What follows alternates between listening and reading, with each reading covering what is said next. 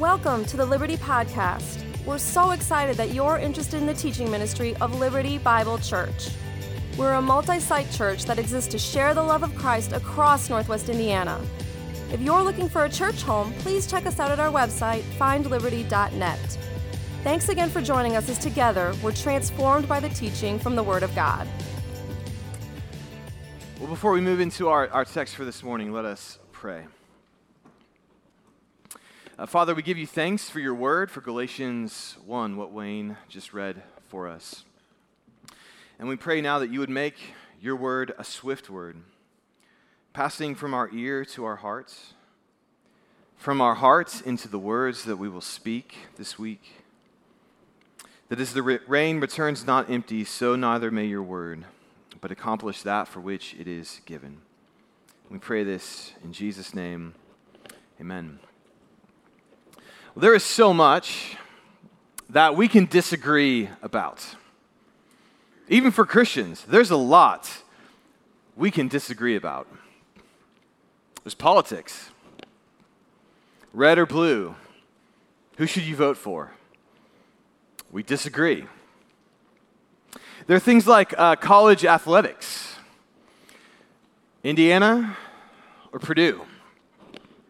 Been around long enough, you probably know by now. My mom grew up in Bloomington. I'm a huge Indiana Hoosier fan. And so a couple of weeks ago, I came to our mission auction on Saturday night. Just, hearts with the Lord and missions. And Phil just crushed it, being the auction leader this past week. But Phil gets up and says there's a rumor floating around that for a certain amount of money, I might be willing to be photographed in a Purdue shirt. I was like, where's this blasphemy coming from? We disagree, Indiana or Purdue. Genesis 1, those 6 days, or is it a longer period of time? Is that literal or is that figurative? We disagree. Cubs or Sox? And as I'm learning, this close to Michigan, there's some Tiger fans that try to force their way into that conversation. We disagree. Yeah, there's one. All right. You've been heard. Okay. So we disagree, but there are some Christians that they think unless you believe everything down the line, you're not a true Christian. That for some Christian, they are very dogmatic on many of those points. That all true Christians would only vote for Democrats, exclusively root for the Indiana Hoosiers. And Genesis 1 must be 6 literal days because God wanted to create this earth in as short a time as possible so that we could get to the creation of Wrigley Field and he could watch a game from the bleachers rooting for the Cubs. There is so much that we can disagree about, and oftentimes that can lead to theological fights. Some of us, and I'm more this end of the spectrum, some of us, we never want to have theological disagreements, and it's just go along to get along. Theology doesn't really matter. We shouldn't disagree on anything and just let people have their own beliefs, and neither path is a very good one. And what I find interesting about the Apostle Paul is there are moments when he's very open-handed about some very important things, and he seems to say, no, it's okay for Christians to disagree on this, but not here. Whatever's going on here, Paul's very clear, we're not disagreeing about this. This is not open-handed. And he makes that clear in 2 ways. First is that in verse 6, Paul typically, he'll announce, hey, this is Paul writing this letter. He'll give a nice greeting, which I elaborated last week, grace to you and peace from God our Father, the Lord Jesus Christ. And then he'll move into, and I thank God for you, this church I'm writing to, and here's why I thank God for you. He doesn't do that here. Instead of saying, God, I thank you for these churches in Galatia, instead he says, I am astonished. So not I thank my God for you, it's I am shocked at what's going on in your church. That's pretty strong. And then it gets stronger. He says, if someone preaches a gospel different than the gospel I preach to you, let him be accursed. And you read that and you're like, Paul, that's a little intense, my man. Maybe bring it down a notch. And then he says, lest anyone, as we've said before, so now I say again, if you preach a different gospel contrary to the one you receive, let him be accursed. Paul's saying this is a big deal. What's going on in this passage is a big deal. So what's happened? What have they done that Paul says has shocked him? He's astonished. That he's calling down curses on the people who are speaking a false teaching. What has happened? Well, we're told in verse 6. I'm astonished that you are so quickly deserting him who called you in the grace of Christ. There should be a couple words in there. To live should be in there. Who called you to live in the grace of Christ? And most English translations have that. Paul says what's happening here is people have turned away from living in the grace of Christ. Which for me raises the question, why would anyone do that? Who's like, what I need a little bit less of in my life is grace. But that's what's happened. How do you turn away from a life of grace? Well, let's start there. How do we turn from living in the grace of Jesus? So, what's going to be really important through the rest of this series is to understand the theological argument Paul is speaking about. And I'm going to mention it briefly here, but we'll unpack it more in the weeks ahead. But essentially, there were some teachers who had come down from Jerusalem to Galatia, and what they were teaching was that in order to be a true Christian, you must keep the Jewish law. Right, so we have the Old Testament. It's full of laws and feasts and expectations for the Jewish people to be in covenant with God. And the question for early Christians, one of the most important questions is, what do we do with all of that Scripture? And it seems wrong just to say you don't have to keep any of that law anymore. And so some Christian teachers came down from Jerusalem and said, no, if you're a true Christian, you will keep the Jewish law. You must be circumcised. You must obey the law of the Old Testament. That to be in right relationship with God, you must keep these rules. And what's important is Paul doesn't describe this as an alternative way of understanding the gospel. He makes clear this is a rejection of the gospel itself. That when he says, you're turning to a different gospel, not that there is another one, there is not another gospel, but there are some who trouble you and want to distort the gospel of Christ. And that word distort means to turn inside out, basically means to nullify it. That by changing what Paul had preached, Paul is saying you are undoing the gospel itself. It's not a gospel. It's something different. That to say you must keep the Jewish law to be a Christian is a rejection of the gospel. That's what Paul is saying. And that might be a little bit difficult for us because my guess is no one in your life has ever tried to convince you that to be saved, you must keep the Jewish law.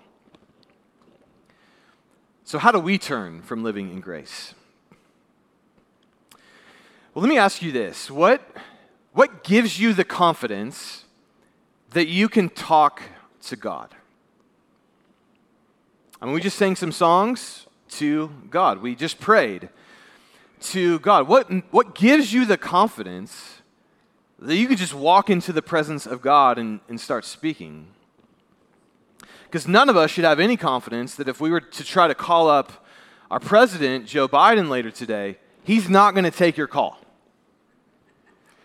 Not even Governor Holcomb. If you gave him a call later today, you should have no confidence he's interested in your call. Even the mayor of Valpo, most likely, some of you might know him, but it's very unlikely he's going to take your call on a Sunday. And yet, on a Sunday, how many of you had confidence God heard you? He listened. So what gave you that confidence? There's only two ways you can have confidence that you can speak to God. One way is your performance. You're a good person. You're a moral person. You're certainly better than the bad people who are ruining our culture. And therefore, because you're a good person who does what God asks you to do, you can come into his presence and sing and pray. That's what Paul says is not a gospel. The other way you can have confidence you can come into the presence of God is his grace. He does not owe you anything. And yet, he welcomes you into his presence. That for Paul, saying what gives you confidence before God is your performance is a rejection of the gospel. So let's go back to our friend Martin Luther. I talked about him last week. I said that was the guy who, for much of his life, thought God was trying to kill him by lightning.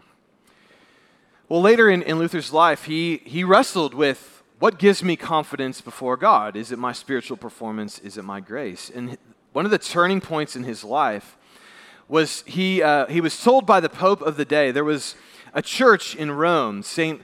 John of Lateran's, and there was a staircase there that the Christians thought had come from Pilate's palace in Jerusalem, that maybe Jesus walked these stairs as he was being judged by Pilate. So they moved this staircase to Rome, and the Pope announced, if you climb the staircase, you will have special grace from God. So a lot of people, they would get on their knees and go up the staircase on their knees, because if you walk with your feet, that's kind of like halfway doing it. You go on your knees and your knees get bloody up the staircase. You're showing God, look at all I'm doing for you. So Luther starts up this staircase. He gets halfway up the staircase on his knees, and he begins to reject the entire notion that his performance, whether or not he gets up this staircase or not, it's completely irrelevant. And a phrase comes into his mind. It's from the Old Testament, but it's quoted in Galatians 3:11, and we're going to talk a lot about it. But a phrase comes into his mind, Galatians 3:11, the righteous shall live by faith. And what he meant by that was, I can have confidence into the presence of God, not because I'm going to get up this staircase, but by faith that Christ's work is finished for me. I therefore have nothing left to do, and I can come into his presence because my confidence is solely in the work of Christ. And that takes faith to believe that. And so Luther says the righteous shall live by faith. So halfway up, he stops going up that staircase, he comes down, and then later he writes this about his experience. There is no middle ground between Christian righteousness and works righteousness. There is no other alternative to Christian righteousness. If you do not build your confidence on the work of Christ, you must build your confidence on your work. And that's why Paul says, every other way of preaching a gospel where your own performance is included, may you be cursed for that, because that is nullifying the gospel. There's no middle ground between grace and our confidence solely being on the work of Christ and our confidence being in our own work in spiritual performance. See, religion works with, I obey, therefore God accepts me. The gospel is the reverse of that. God accepts me. My performance is irrelevant because my performance or my faith is based on the work of Christ. God accepts me, therefore I can live a life of obedience to him. So where's your confidence? Is it in the grace of Christ? Or is it in your spiritual performance? That if you're not a Christian yet, and you think the way into the Christian life is, I'm not there yet, I still have a lot of bad habits, I've done a lot of things, I'm just not the kind of person, yet that's not the invitation of the gospel. The invitation of the gospel is, the righteous shall live by faith. Your trust comes not in your own spiritual performance, but in the finished work of Christ on your behalf. And if you are a Christian, when you're spiritually failing, when your performance is terrible, are you just as likely to pray in that season as you are when you're crushing it spiritually? Do you pray just as much in your weakness and failure and sin as you do in your success and achievement? Because that's a key into whether or not you're relating to God by your performance or his grace. And I want to dig deeper into that. So hopefully you're getting a sense of what's happening in Galatia is people have turned away from relating to God based on the grace of Christ and to their own spiritual performance. They're rules we must keep for God to be loving towards us. But I want to press deeper into what that looks like, what the marks of a graceless life are. One of my early memories of church, It's probably like 7, 8, 9 years old. Coming out of church, and there's a guy, his name's Jerry. He's outside our church, and he was smoking a cigarette. And I had the thought in the moment, as a young child, Jerry's going to hell. At 7, 8, 9 years old, I had three pieces of theology, or three things very true that I knew true about my mind when it came to Jerry. One, he's a very nice man. He was always very nice to me. He's very kind.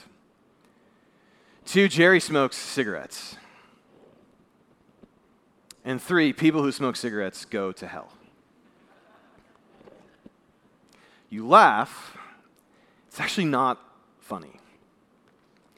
That is works righteousness, salvation through tobacco freedom. That message probably would not play in North Carolina or Kentucky. See, my church preached grace by words, and yet I caught a different message as a young child. True Christians never smoke. True Christians never listen to certain music, watch certain TV shows. They don't vote in particular ways, and the laws accumulated. True Christians do this. And I want to be clear, not all boundaries are bad, and there's lots of things with which we should disagree about, but this is why the book of Galatians exists. The likelihood that Christians who are supposed to relate to God by grace over time begin to think, that's probably not enough, so we need to create some rules so we can be sure, because surely God wouldn't relate to us by grace. So we need a law, we need some laws, we need some rules. And here's what the true Christians do. And we begin to add to it over time. And Paul just says, no. No. See, what's most interesting to me about Galatians, it's a book defining the gospel for Christians. We tend to think the gospel is for non-Christians. You become a Christian by believing the gospel, and that's true. But Galatians is written to define the gospel for Christians because they're turning away from a life of grace and creating a law structure by which they're demanding other Christians live by. And Paul says, no. You do that, may you be accursed. Strong language. Because as Martin Luther says, there's no middle ground here. Either your confidence before God is solely on His grace and what He's done for you, or you have to earn it. You have to earn it. You turn away from grace. That I believe the whole of the Christian life is an ever-deepening trust in the grace of God and leaving behind my spiritual performance as a grounds for my confidence. And so what I want to ask is just, what does someone who's turned away from grace begin to look like? Someone who creates this law structure. Because it's interesting, Paul says, there's not another gospel, but there are some that trouble you. Paul says you're spiritually troubled because of the message they're preaching. And I think people who turn away from grace and begin to build their lives on spiritual performance become spiritually troubled. And it expresses itself in a variety of ways. And so what I want to do, there are 2 marks of a graceless life. And everything I'm about to speak to you comes from a book called Dynamics of the Spiritual Life by Richard Lovelace. And he powerfully unpacks what it looks like when churches begin to turn away from a grace-filled life, where our entire confidence is built on Christ's work on our behalf towards our spiritual performance being what provides for us. And Lovelace says basically 2 things begin to happen to Christians who turn away from grace. There's 2 marks of a graceless life. The first is pride. Have you ever met a deeply religious person who is prideful? They were harsh in their speech, hypercritical of other people who did not live up to their expectations. They rejected all kinds of people from different cultures because they didn't understand them. They argued secondary pieces of theology till other people were ground down into discouragement. Lovelace says you turn away from grace and you end up with pride because grace is the most humbling gift in the world. To come before the creator of the universe and to say, I'm here and I have nothing for you and I can't earn this place, and to receive that is the most humbling experience in the world. And when you've experienced that and you live out of that as the center of your life, you can never look down on another human being. It's impossible. I mean, if the creator of the universe gave his own son to bring me into his kingdom, to call me his own child, how in the world do I look at a guy smoking a cigarette and think, well, he's out? Pride. That Lovelace says, this is a subtle shift that happens in the Christian life. It's hard to live by grace. And over time, the first year maybe, the Christian life, yes, it's all grace, it's all grace. And then you begin to see some progress in your life, right? Some habits begin to be broken. You see some progress. And Lovelace says, it's subtle, but it happens. We begin to move our confidence away from grace and towards our own spiritual performance. And this is how he describes people who are no longer sure that God accepts them apart from their own performance. He writes, this is a very important quote. Christians who are no longer sure that God loves and accepts them in Jesus, apart from their present spiritual achievements, are subconsciously radically insecure persons. Much less secure than non-Christians because they have too much light to rest easily under the constant bulletins they receive from their Christian environment about the holiness of God and the righteousness they are supposed to have. Their insecurity shows itself in pride, a fierce defensive criticism of others. They come naturally to hate other cultural styles and other races in order to bolster their own security and discharge their suppressed anger. They cling desperately to legal Pharisaical righteousness, but envy, jealousy, and other branches on the tree of sin grow out of their fundamental insecurity. It says, if you're not relating by grace to God, you will have a critical spirit towards other people. How much of church life from time to time is just criticizing our brothers and sisters in Christ? He moves on. They hate other cultural styles. I'm reading a book right now that's fascinating. It's called God's Forever Family. It's about the Jesus People movement, where a bunch of hippies got converted. And it's fascinating, confusing, all the above. But one of the first converts was a guy named Ted Wise. He's a straight up hippie. I mean, all the way. Long hair, hippie clothes, all of it. But he gets saved, and he ends up at a very conservative Baptist church where everyone wears suits on a Sunday morning. Hair cut very short. And they love and embrace him for a while, but over time, it's like, put a suit on, man. Like, come on. And so Ted, he's actually beginning to reach some of the hippies in San Francisco. And so he asked the pastor, I want to be a missionary to the hippies. Let's do something as a church together. So the pastor says, go and talk at the prayer night to our church about this. So he does. And he lays out a lot of things, and he probably says some things I wouldn't say in a prayer meeting. It's pretty intense, but he was a hippie after all. And then he plays a Bob Dylan song for the church, and it's like, this is what youth culture is like. We need to reach them for Jesus. So the meeting's over, and everyone is just so angry at Ted, and they go to the pastor, and they're like, this guy, he doesn't wear a suit, he doesn't cut his hair, and he played Bob Dylan in our church. And here's what's interesting about all of that is there a law that says Christians have to wear a suit to church? Is there a law that says only certain hairstyles? This gets a little more confusing because 1 Corinthians does talk about this a little bit. But that all men and all women must have the same haircut at church? And go to Acts 17. Paul quoted a non-Christian poet of his day in a sermon to hopefully bring non-Christians into the way of Jesus. Is it wrong to play poets that might represent the way of God even though they don't yet believe? All that's secondary. None of that's law. And yet, a movement of God that was beginning almost is disrupted over cultural preferences. And that's what Lovelace says. Is if you're relating to God not by grace, you can't understand people of other cultures because you're relating to God based on the confidence of your dress, your appearance, your theology, your rejection of cultural or secular music. But none of that's in the Bible. Lovelace moves on. It's not just hatred towards other cultural styles. It's also a Pharisaical righteousness where you judge others harshly, but then when others confront your sin,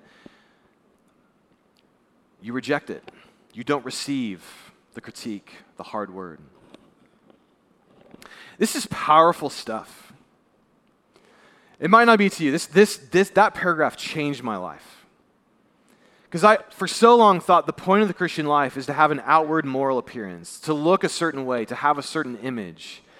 And what Loveless says is none of that is true growth, but it's a rejection of pride. It's a love of all people. It's a gracious kindness when you've encountered grace. A couple years ago, the Barna Group did a research study where they asked non-Christians, what are the words you would use most to describe Christians? And here are the most common words: judgmental, bigoted, hypocritical, insincere, and uncaring. Now, whether we agree with that or not, that's one thing. But at the very least, non-Christians are telling us their experience of us is exactly what Loveless writes, is exactly what Loveless says is a graceless culture, a prideful culture. So that's the first mark of a spiritual prideful life, or a life that's not relating to God on grace, but on works, is pride. The second is self-despair. Right? If you have to have confidence before God based on your spiritual performance, you're either going to reach your bar of I did it, which is going to make you look down on other people, or more likely, I think this is more common in the church, you're not going to reach your bar, and you're not going to be convinced God loves you. That is, Paul says, there are some who trouble you. I don't know what's beneath that word, but I have a suspicion that when someone comes to you and says, here's the law, you better keep it or God's not going to love you. And if the gospel's true and we can't keep the law to earn our own salvation, then if someone comes to you and says, here's the law, you better keep it for God to accept you, you're only going to live in self-despair. You're going to walk into church and say, he doesn't want to hear from me today. He knows what I said. He knows what I did. He knows my past week. There's no chance he will receive me. And Loveless goes on to say, basically, when you relate to God, not through grace, your whole life becomes ebbing and flowing between pride and self-despair, between judging others harshly and feeling like God doesn't want to hear from you because of your own brokenness. The law troubles you. You have conscience. You know you can't keep it. So what do we do with all this? Well, let me give you 5 things that you must do this week. A new law to... Thank you. I was a little afraid some of you are like, oh, good, tell me what I must do to be saved. No. We turn back to grace. We come back to grace, to the freedom of living in grace. That's why we called this series Live Free. The whole point of Galatians, as I said last week, is Galatians 5:1. Paul says, for freedom Christ has set you free. Stand firm, therefore. Do not submit again to a yoke of slavery. Don't come back to where you relate to God based on your spiritual performance. So, what is the freedom of living of grace? Well, let me tell you a few things. One, when you relate to God by grace, you're free to confront your sin. You don't have to put out an image to other people to be good enough before God. You've rejected that way of thinking. And so I love the way Loveless puts this. He says, their understanding of sin, this is talking about people who still relate to God through their performance, not grace. Their understanding of sin focuses on behavioral externals, which they can eliminate from their lives by a little willpower, and ignores the great submerged continents of pride, covetousness, and hostility beneath the surface. I love that image. Love says, it's easy for me to appear to be a nice person to you. But then you go beneath the surface, and there's continent-sized issues of sin, like Africa-sized issues of sin in your life. Or I don't know if that's the biggest continent, but whatever the biggest, like there's huge issues of sin beneath the surface. And someone relating to God by grace is not afraid to explore that territory. Because I know whatever is underneath there is not going to make God stop loving me. Right? Ultimately, the reason why we feel like we have to put out an image for people to receive us is because the question is, if you really know me, if you really know the extent of my sin and brokenness, will you still receive me? Will you still love me? And in the gospel, that question has been answered. Right? Verse 4, Jesus gave himself for our sins. He knows the continents of sin beneath the surface. for you. He's well acquainted of those things, and he gave himself for those things. So you can explore the deep, submerged elements of sin in your life without any fear that he will reject you, because he gave himself for those sins. You're free to confront your sin. Second, I'm free to live in the authority of Jesus. Spiritual performance means I have to earn my freedom through my effort. What Galatians makes clear is Jesus gave himself for our sins, and he's delivered us from the present evil age. So I now live in his victory. And whatever sin issues I've got in my life, I don't know where I'll be in 5, 10, 15 years. I know I'll be better than where I am today. And I know someday when he makes me brand new, I will be whole and complete. I live in his authority, not in my efforts. 3, I'm able to live in a community of grace. That Paul, at the end of this section, he says, so what? Where am I seeking approval? Is it from other people or is it from God? And he makes clear, I'm seeking the approval from God. Well, the gospel is that our approval before God, our acceptance before God, it's been won through Jesus. I don't have to earn his approval anymore because I relate to him on the basis of Christ's work on my behalf. So I'm already approved of God, which means I don't have to live in the insecure place of you approving of me. Right? I have the approval of God through his grace and kindness, which means I don't have to live in the insecure place of please like me, please approve of me. And that should lead to a very different type of community in the church than what anyone would experience in the world. And I love the way Paul puts this in 2 Corinthians 5 when he says, this is talking about how we Christians see one another within the community. He says, from now on, therefore, we regard no one according to the flesh. Right? I don't look at you and say, I know about the sin beneath the surface in your life, and I think that's just, you're a terrible person. I can't believe you. No, I can't do that because I got my own. So I don't regard anyone according to the flesh because, and I love this line, if anyone is in Christ, they are a new creation. Man, we're walking new creations. Yes, we have sin, but we are walking new creations. And so we treat each other as new creations, better than we deserve. We hold out hope for one another, for the work God is doing in our lives, which means no harshness, no judgment, no critical spirits, no hard words for fellow. Confront sin, yes, but we confront sin in light of there's a new creation happening in front of me. God's at work in that person's life. I'm hopeful for them. I believe in what God is doing in their life. I do not regard them anymore according to the flesh. I'm free to live in a community of grace. And then finally, I am free to come to my Father. If I don't have to relate to God based on my spiritual performance anymore, that means my relationship to the God of the universe is as a son to a father who always wants me to come home. It's a beautiful promise. And it's why Paul starts this letter by saying, grace to you and peace from God our Father and the Lord Jesus Christ. Does he say that to them because they are spiritually crushing it? No, in fact, he's about to say, I am astonished that you're leaving grace. And yet he starts the letter, grace to you and peace from God our Father and the Lord Jesus Christ. They're not crushing it spiritually, and yet they still have grace and peace from the Father. That's the whole of the gospel. None of us relate to God on the basis of our performance any longer. We have grace, we have peace from God our Father and the Lord Jesus Christ, because the Lord Jesus Christ gave himself for our sins to deliver us from this present evil age. But that's hard to stay put in grace. It's hard to stay put in grace. And all of us, me included, you just begin to think, no way God wants to relate to me like this. Surely he needs something from me for him to love me. It's hard to stay in grace. A few years ago, when I was in Kansas City, I had someone invite me to go play golf at a world-class course. I could never have afforded that. I could never have gotten to that course. And this course is so famous. John Elway has a plane. He just flies in, he plays the course for a day, and he flies back to Denver. Like, this is truly one of the best courses in the world, in the middle of nowhere, Kansas. I don't understand that, but just trust me on that. It's an amazing place. And as a golfer, like, I love playing really nice courses. And so So this guy invites me to go play this course. And the whole time I'm thinking, I can't believe I get to do this.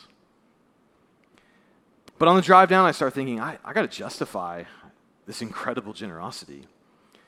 I need to be a good conversation partner. I'm his pastor. He starts talking to me about some troubles he's having. I better give him good advice. I better be funny, right? Then when I get to the course, it's like I better not like throw my clubs in anger or anything. Not that I would ever do that, but I better behave myself. When I'm eating lunch, I'm like, I hope I don't spill food all over I'm so conscious because the gift is absurd. I'm playing one of the best courses in the world. I would never be able to do this. And yet I couldn't, and he just kept saying to me, just have fun. I think you could say, I was like, relax, man. Like, it's okay. And I just sense that's God's posture towards his church. Like, yes, this really is what it is. I actually gave you my son. I freed you from everything broken in your life, from this broken world. One day you're going to taste the new heavens and new earth, and it is actually all free. You don't owe me anything, so stop trying to pay me with your works, because they're actually not that impressive to begin with. But grace is hard to believe. So we build a new law. Surely if I do this, God will love me. And meanwhile, the Father is saying, I've already given you my own son. What more could I give you? And frankly, what could you give to me that would ever equal the death, burial, resurrection of my son who gave himself for your sins? What performance could we give him that would equal that? God doesn't need anything from you. So go home to your Father. He's waiting. Let's pray. Father, what good news of grace. That every word I speak now, I speak, and I know is received because Jesus became a child, entered this world, gave himself for our sins, went into a tomb, and came out 3 days later to announce victory for us prodigals to run home to our Father. So, if there is anyone in this room who's never come home to the Father, we trust you're calling that person. Keep calling. For those of us who have come home, from time to time slip back into the role of elder brother who we've worked hard, we've done our part, we've kept the law, we've done everything you ask. God, free us from that slavery life of pride and self-despair, and help us come home to grace, which is the most freeing experience in the world. Father, lead us to grace, we pray in Jesus' name. Amen.